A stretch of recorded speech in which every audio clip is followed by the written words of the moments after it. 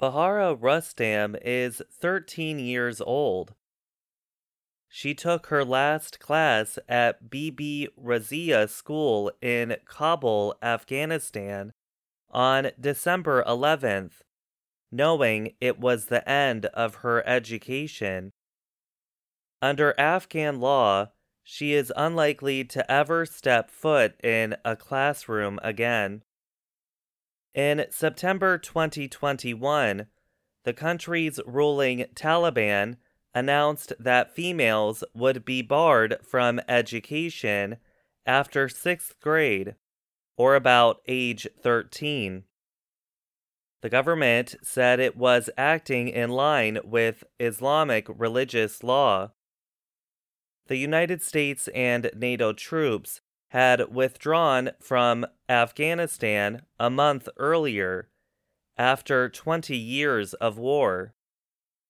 In December 2022, the restrictive measure was expanded to include university education. The international community has continued to condemn the Taliban for the actions. Countries have warned the Taliban that its actions will bar it from gaining international recognition as a lawful government.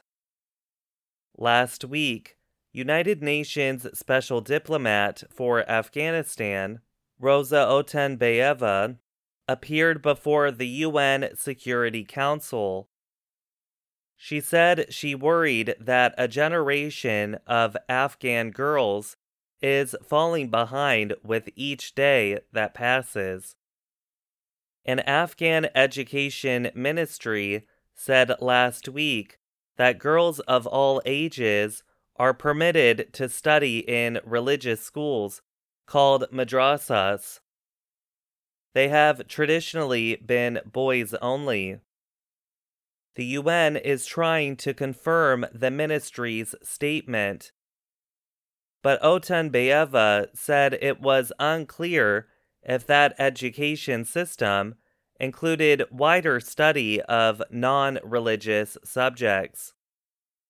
For now, Bahara is holding on to her education and looks over school books at home.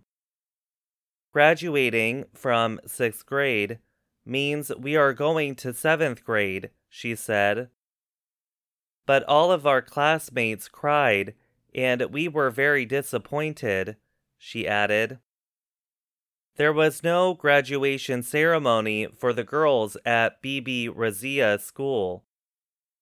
In another part of Kabul, 13-year-old Satayesh Sahibzada wonders what the future holds for her. She is sad she cannot go to school anymore to follow her dreams. I can't stand on my own 2 feet, she said. I wanted to be a teacher, but now I can't study. I can't go to school. Researcher Muhammad Salim Pajir warned that banning women and girls from education would be disastrous for Afghanistan. We understand that illiterate people can never be free and prosperous, he said. The Taliban have banned women from many public spaces and most jobs, all but keeping women inside their homes. I'm Gregory Stockel.